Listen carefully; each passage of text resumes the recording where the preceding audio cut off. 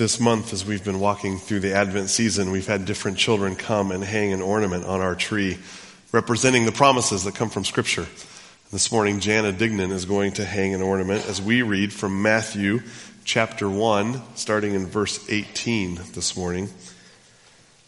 Matthew chapter 1, starting in verse 18.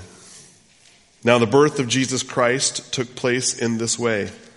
When his mother Mary had been betrothed to Joseph, before they came together, she was found to be with a child from the Holy Spirit. And her husband Joseph, being a just man and unwilling to put her to shame, resolved to divorce her quietly. But as he considered these things, behold, an angel of the Lord appeared to him in a dream, saying, Joseph, son of David, do not fear to take Mary as your wife, for that which is conceived in her is from the Holy Spirit. She will bear a son, and you shall call his name Jesus, for he will save his people from their sins. All this took place to fulfill what the Lord had spoken by the prophet. Behold, the virgin shall conceive and bear a son, and they shall call his name Emmanuel, which means God with us. When Joseph woke from sleep, he did as the angel of the Lord commanded him. He took his wife, but he knew her not until she had given birth to a son, and he called his name Jesus. This is the word of the Lord. This morning, the children between grades 1st through 6th are dismissed for Children's Church. They'll gather together upstairs in the Children's Chapel for the remainder of our time. They can head there now.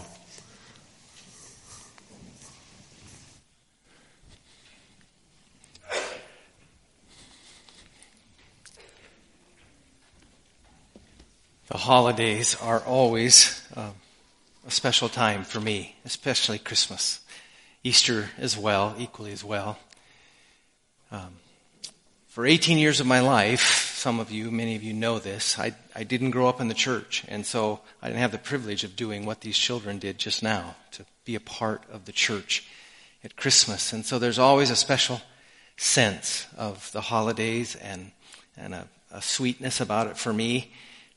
Tonight we'll get to taste that again as we come together for Christmas Eve. I hope you'll be able to join us. I know some of you have other plans and may have to go other places, but we hope that as many as can will join us tonight. We'll spend an hour here in the sanctuary from 6 to 7. We try to get you as close to 7 out of here to go and do what you do on Christmas Eve, your traditions.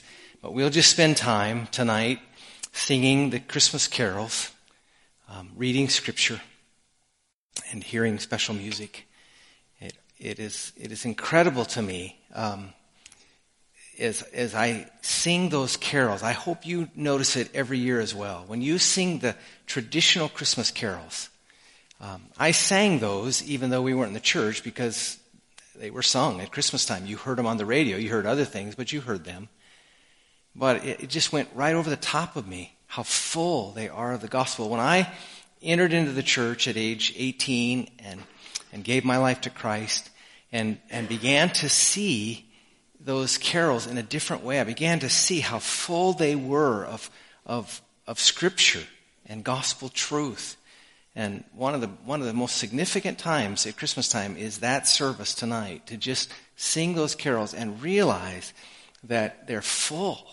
They're full of the gospel. It was all around me for 18 years, but it didn't get a hold of my heart until I was a senior in high school in February of 1973. I first learned the story of Christmas. Ironically, I've told you this as well. I first learned it in a 2-room schoolhouse, a public schoolhouse. I went to a school that was a public school. It was a town school, but it had a country flavor because it was a 2-room schoolhouse, and there were multiple grades in it. It was out a ways out of town that I grew up in, and I remember, just vividly remember, one Christmas program. It's in fact the only one I remember. I was there from kindergarten to 3rd grade, but the one I remember was the one in which I was a wise man and got to present the gifts. And I remember the Christmas story.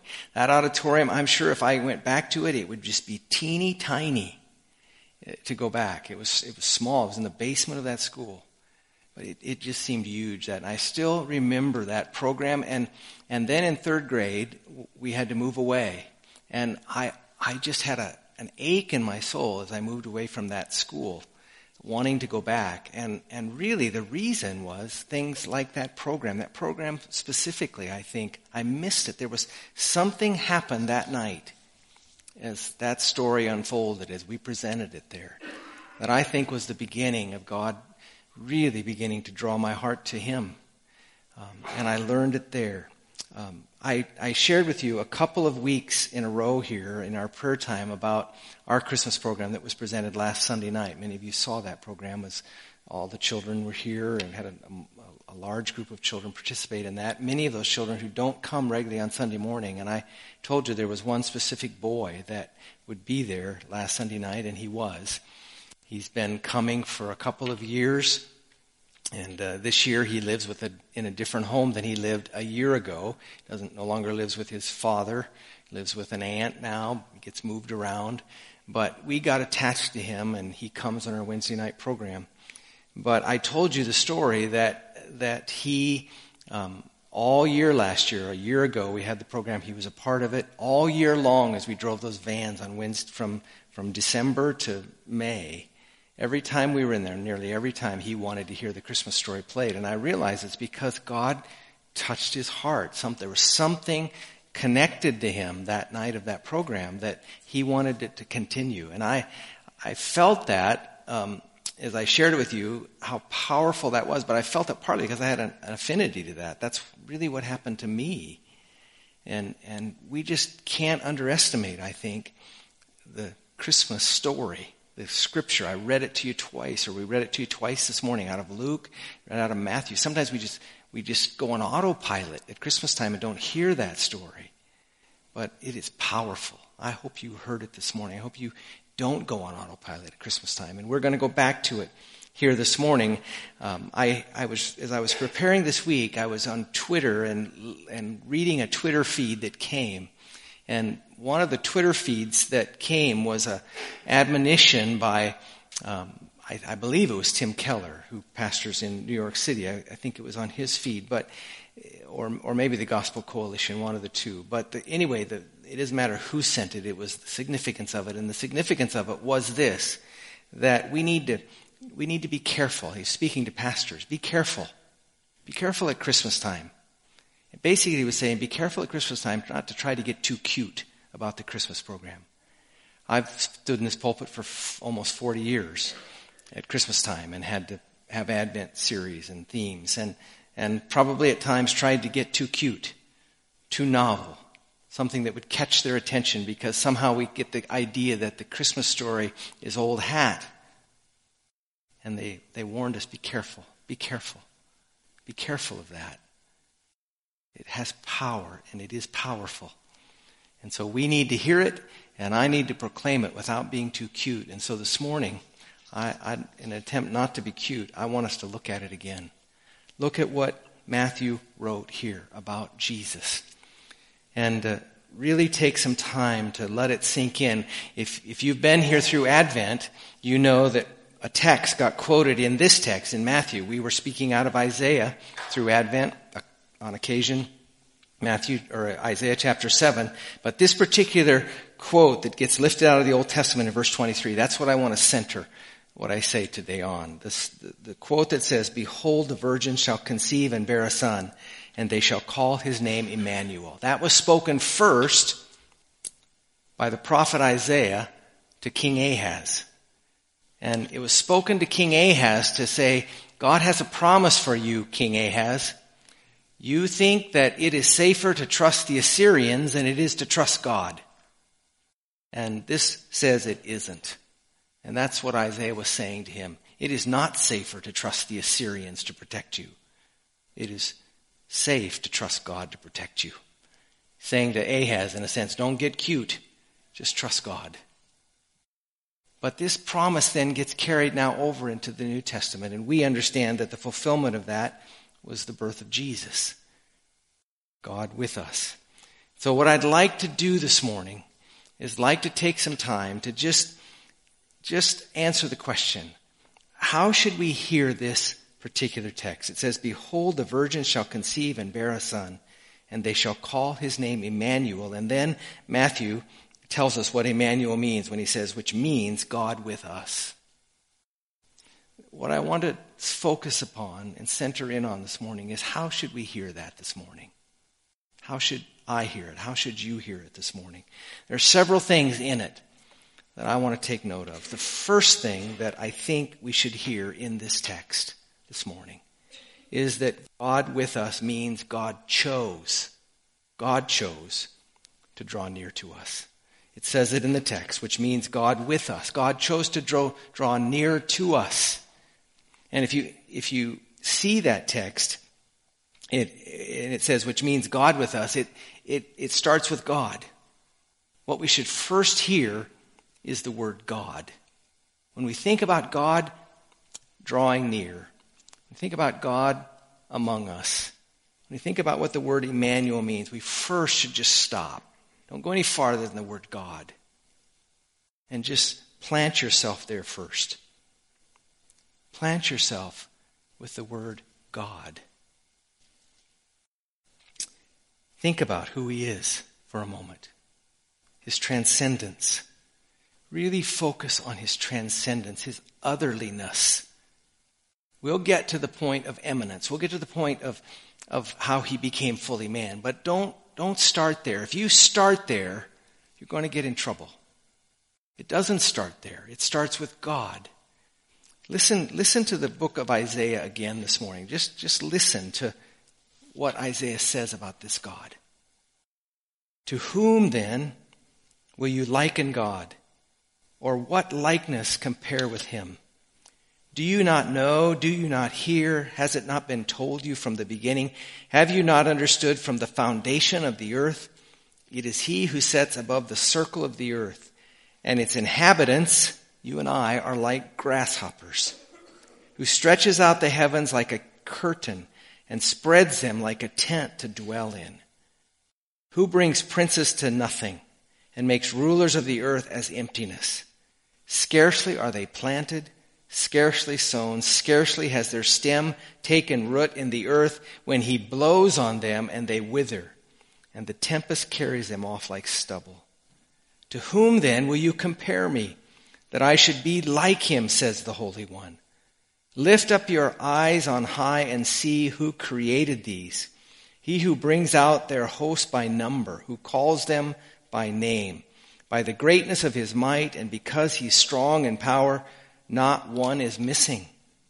Have you not known? Have you not heard? The Lord is the everlasting God, the creator of the ends of the earth. He does not faint or grow weary. His understanding is unsearchable. It's that God that we're talking about. God. That transcendent God that we cannot, in our finiteness, fully comprehend. He is other than us. And we need to start there. We need to start there, or we'll get ourselves in trouble. We need to start with the transcendence and weightiness of God if the significance of him being with us is really going to settle into us. And we live in a culture today that more and more is losing that sense of the transcendence of God. And as they lose it, the God with us means little. And we merely let it become about a God who we create in our own image. If we don't start with God, we will let our sinful hearts twist who that God is into an idol of our own making. We dare not do that, or you lose the power of this promise when it says, God with us, in the text this morning. God is not just a good old boy. God is not someone that we use for our glory. God is the God of glory, the God of transcendence. And that God of great weightiness. The best way I can say is our world has just taken the weightiness of God away to their own detriment. That weighty God is the God who now chooses of his own volition. Not anything outside of himself compelled him to do it. It wasn't as though he needed a buddy down here. But he chose to draw near to us. When you begin to see it in that context, it changes things. In my early days of faith, I told you that I came to Christ at the age of 18. In those early days, even my early days of ministry, I didn't have a God who was transcendent enough. I didn't have a God who was weighty enough. I didn't have a God who was holy enough in my mind. I had an idea of who God was. I think enough of an idea to come to faith in Christ, but I didn't have enough of an idea to lead a people about who that God was. And had God not mercifully, early in my ministry, helped me to see God and his holiness, I'm not sure that I would still be in ministry today. I've told you that. But he did, and he helped me. And R.C. Sproul, more than any other writer in those early days, greatly influenced me. R.C. Sproul passed away in these past few days. Many of you saw that. But he wrote a book called The Holiness of God, and God in his providence, in a bookstore in the town that I grew up in when I was really young, I picked up that book, and I began to open it and read it, and it just changed my idea of who the God was that had drawn near to me. I had much of the experience, certainly don't liken it fully to what Peter had, but if you remember the story of Peter, remember him? Simon? The scripture says in Luke chapter 5 that on one occasion, they had been fishing all night and caught nothing. And Jesus asked if he could borrow their boat, and he borrowed it, and he went out, and he spoke for a while. He opened the scriptures to them for a while. And then when he was finished, he said, okay, go out and cast your nets again. And Peter said, we have toiled all night and caught nothing. But he did it. The disciples went out and they cast their nets, and the nets were so full that they had to call for others to come. And I can just imagine that Peter maybe was frantically working and helping for a while, and then all of a sudden maybe drew back as others got there and were able to help and bring those nets in, and he kind of looked at the circumstance and the situation. And God did something in his life. And his response was, depart from me. Just think about this. They're fishing. And then Peter says, depart from me, for I am a sinful man, O Lord. Where did that come from? Where did it come from? They're fishing. It came from the fact that somehow the weightiness, he knew that Jesus had drawn near, fully understand who Jesus was, but he knew, but all of a sudden, he understands that somehow, to some dimension, that God is in the midst of this. A weighty God is in the midst of this. And he saw himself, he saw his sin. And you see, that's what happens when we get a weighty view of God. First, it shows us our sin. You see, in my early days of faith, I struggled with assurance. I struggled with even though I had given my life to Christ, struggled with whether really my sin was cared for. And so what I did is I started to make an effort in my life to draw near to God by what I did. I started to do things that I thought would help me to draw near to him. I didn't understand what the text says. The text really tells us here that God's drawing near is not about God showing us that he's more approachable. When Jesus came as God among us, it isn't about God showing us that God's more approachable, but rather it was about one who would come to make God approachable. In other words, God was God. He was holy. Peter knew he was holy. He knew his sin was a problem. And why God came and chose to dwell among us was to show us how God could be approachable. That moves me to the second point. And the second point is that the drawing near meant Jesus was going to die. It meant Jesus was going to die.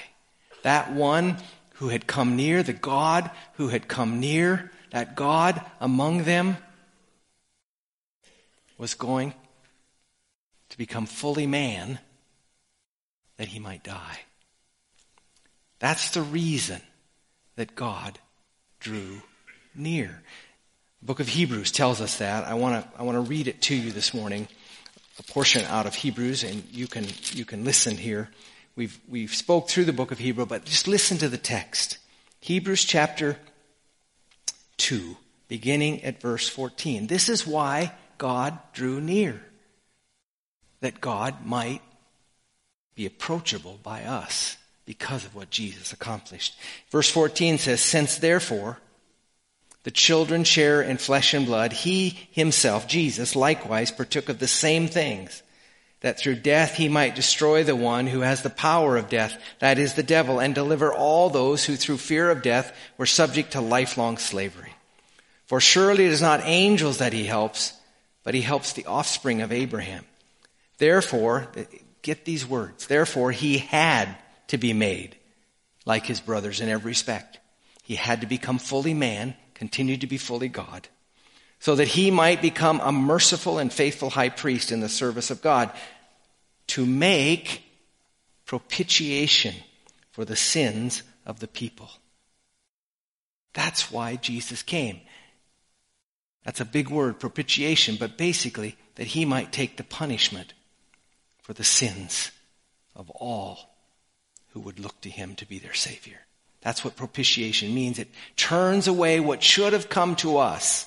Jesus propitiates that away and takes it in himself, that we might not have to experience it. Jesus came to die to accomplish that, so that our sins could be forgiven and that we might be able to approach God. Jesus had to die.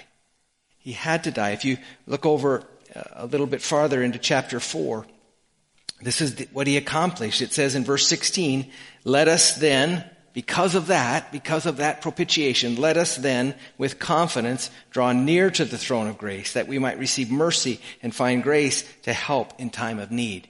You see, it's about us being able to approach him. He didn't come to say he's not transcendent and he's not holy. And Peter wasn't right in saying, I'm a sinful man. He didn't come to tell us that's not true. But he came to make a way that we could draw near because of his death. Jesus had to die. He came to die. It's what Christmas is all about. He came into this world that some 30 years later, he might die as a propitiation. Well, the next thing that I think we see in the text, not only did God choose to draw near, and in that drawing near die, but the waiting isn't over. In other words, he has come, Jesus has come, he is God with us, but the end hasn't come yet. The full consummation of all that Jesus brought has not been accomplished. And so we continue to live in a broken world.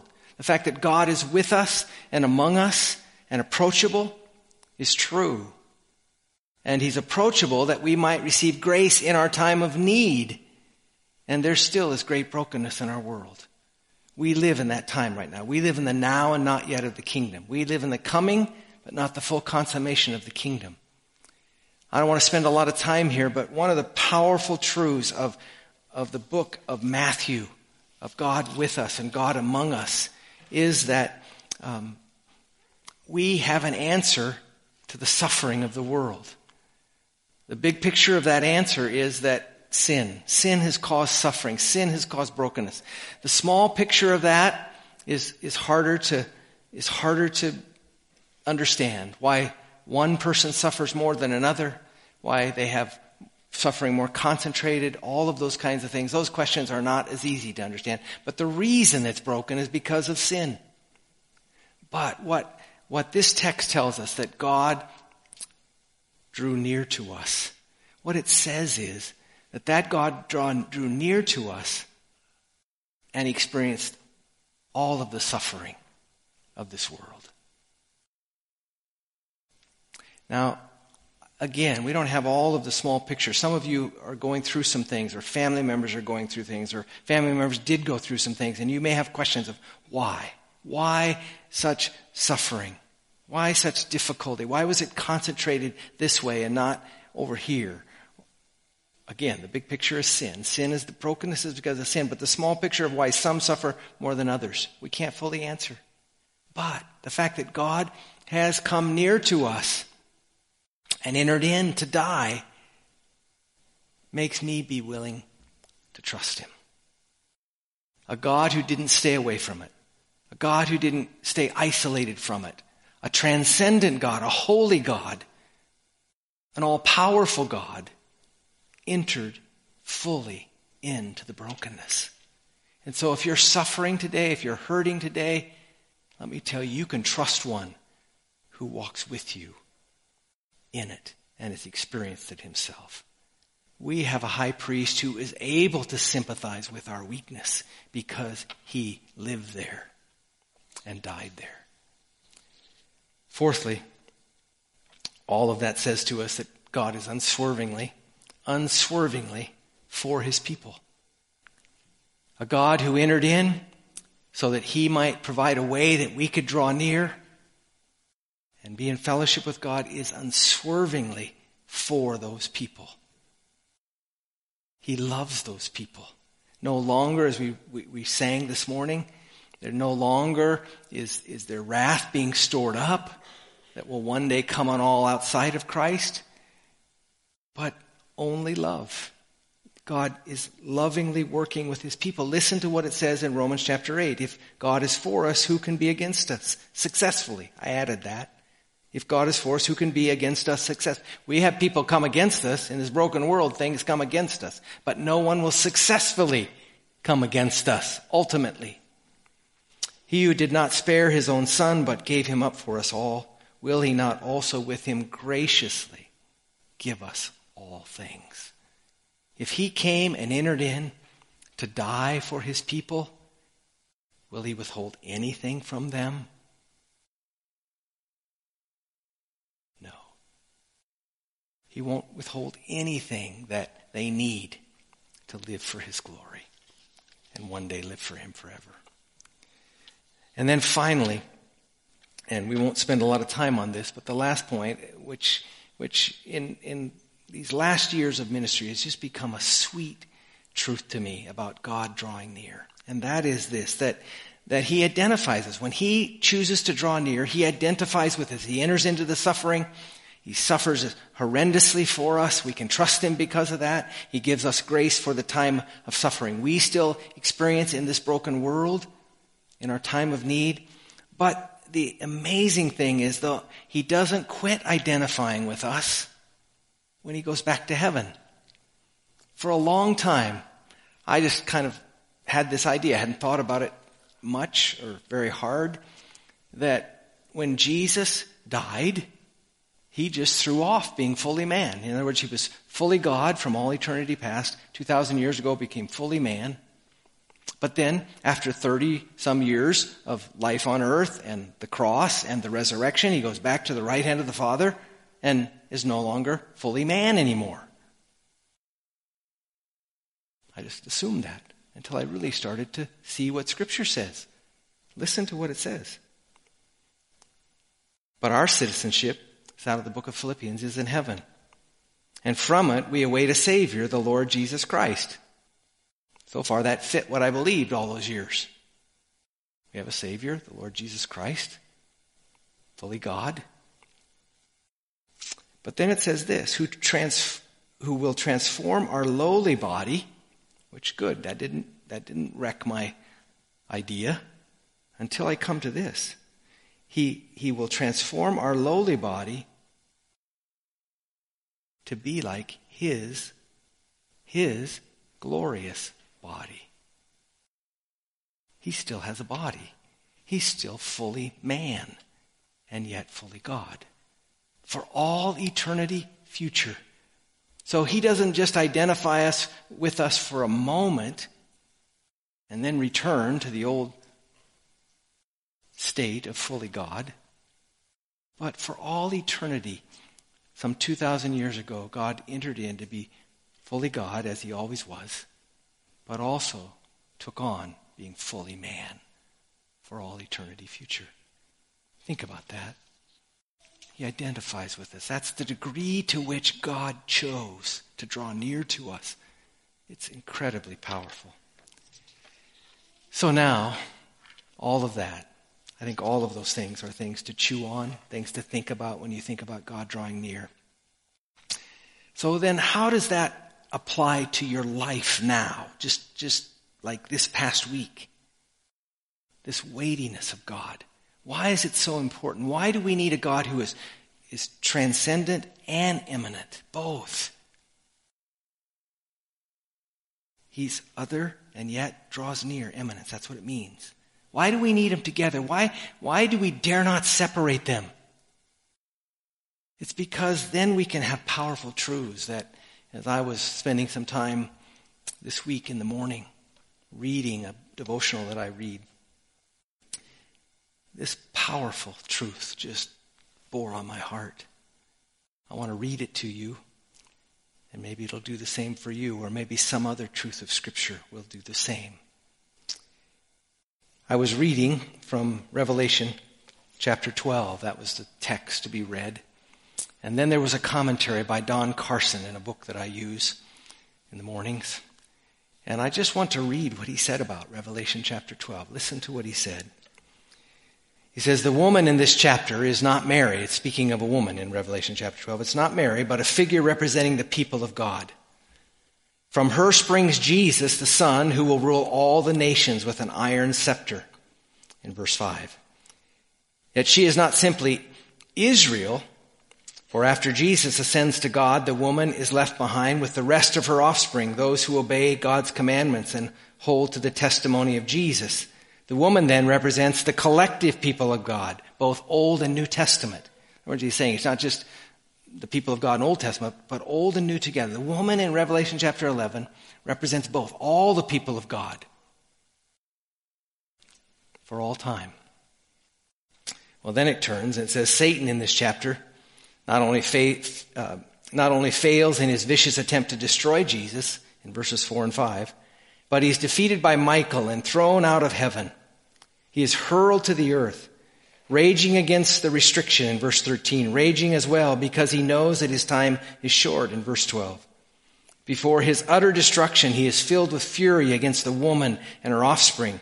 Much of the rest of the chapter describes his attack on the woman and her children, on us Christians, on God's people, in symbol-laden language drawn from the Old Testament.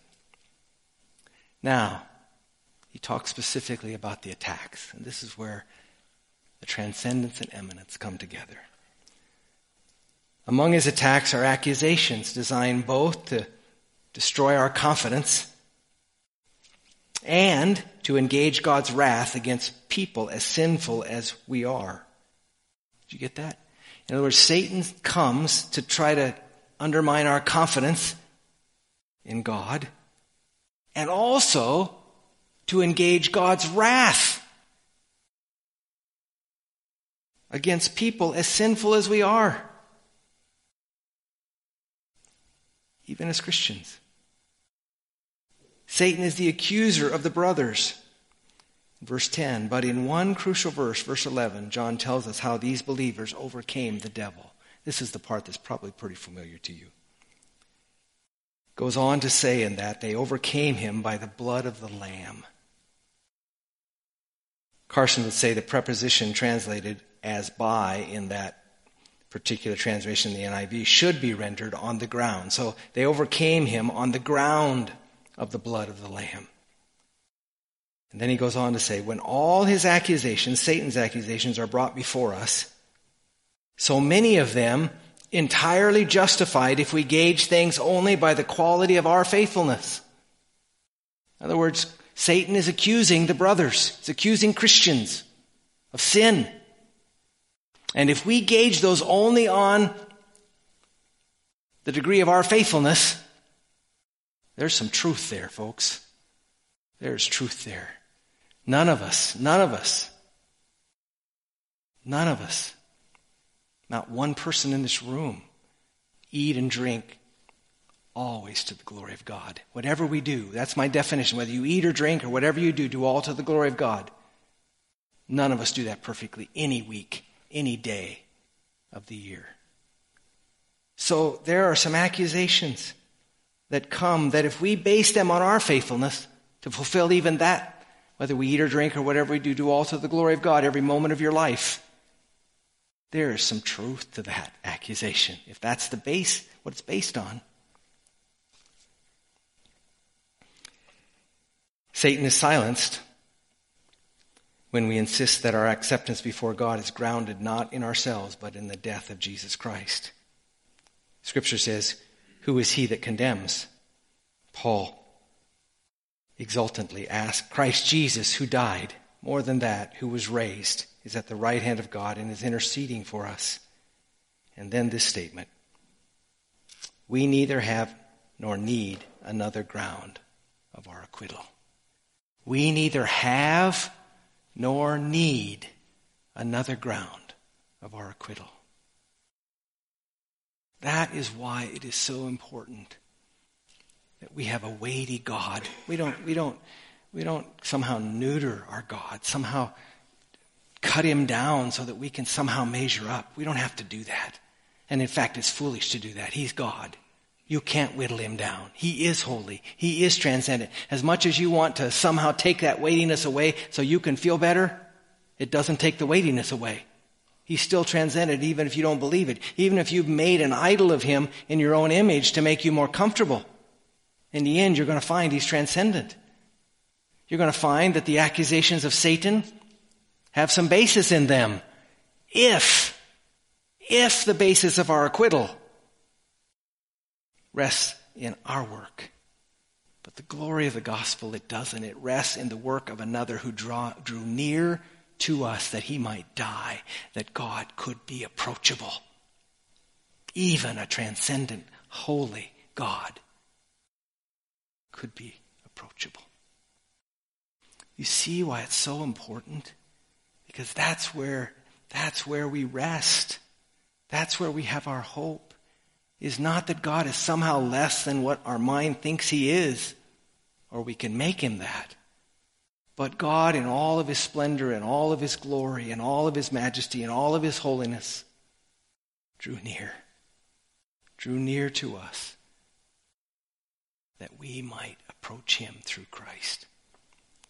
I hope that's what you rest in this Christmas Eve morning. I hope that's the basis of your hope. I hope that's what you hear when you sing in just a moment the words Emmanuel, God with us, a God who is with us, and we need not fear him, but we can rejoice in all that he's done for us in providing propitiation, full propitiation for our sin. Let's stand and sing.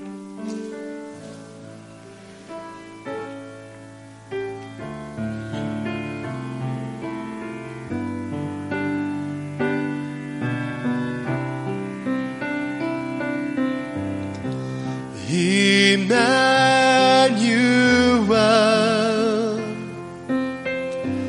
Emmanuel,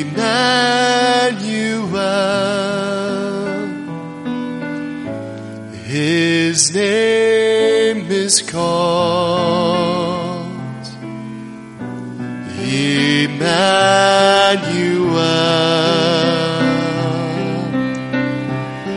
God with with us, revealed in us.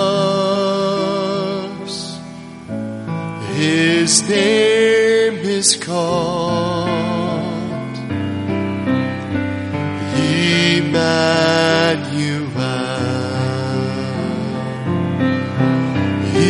Emmanuel.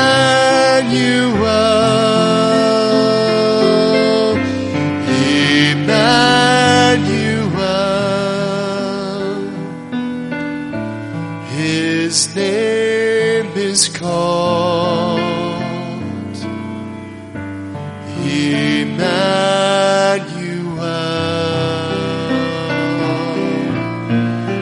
God with us, revealed in us. His name is called Emmanuel. Let's pray together. Father, your word tells us that you drew near to us in the person of your Son. A Son named Jesus who would save his people from their sins by making propitiation for them that they might draw near. On the basis of that, Lord, our only hope is that our sin has been propitiated away. It's been turned away. And we can draw near. Father, I pray the sweetness of that will strengthen us, encourage us, and make this Christmas season sweet. In Jesus' name we pray. Amen. God bless you.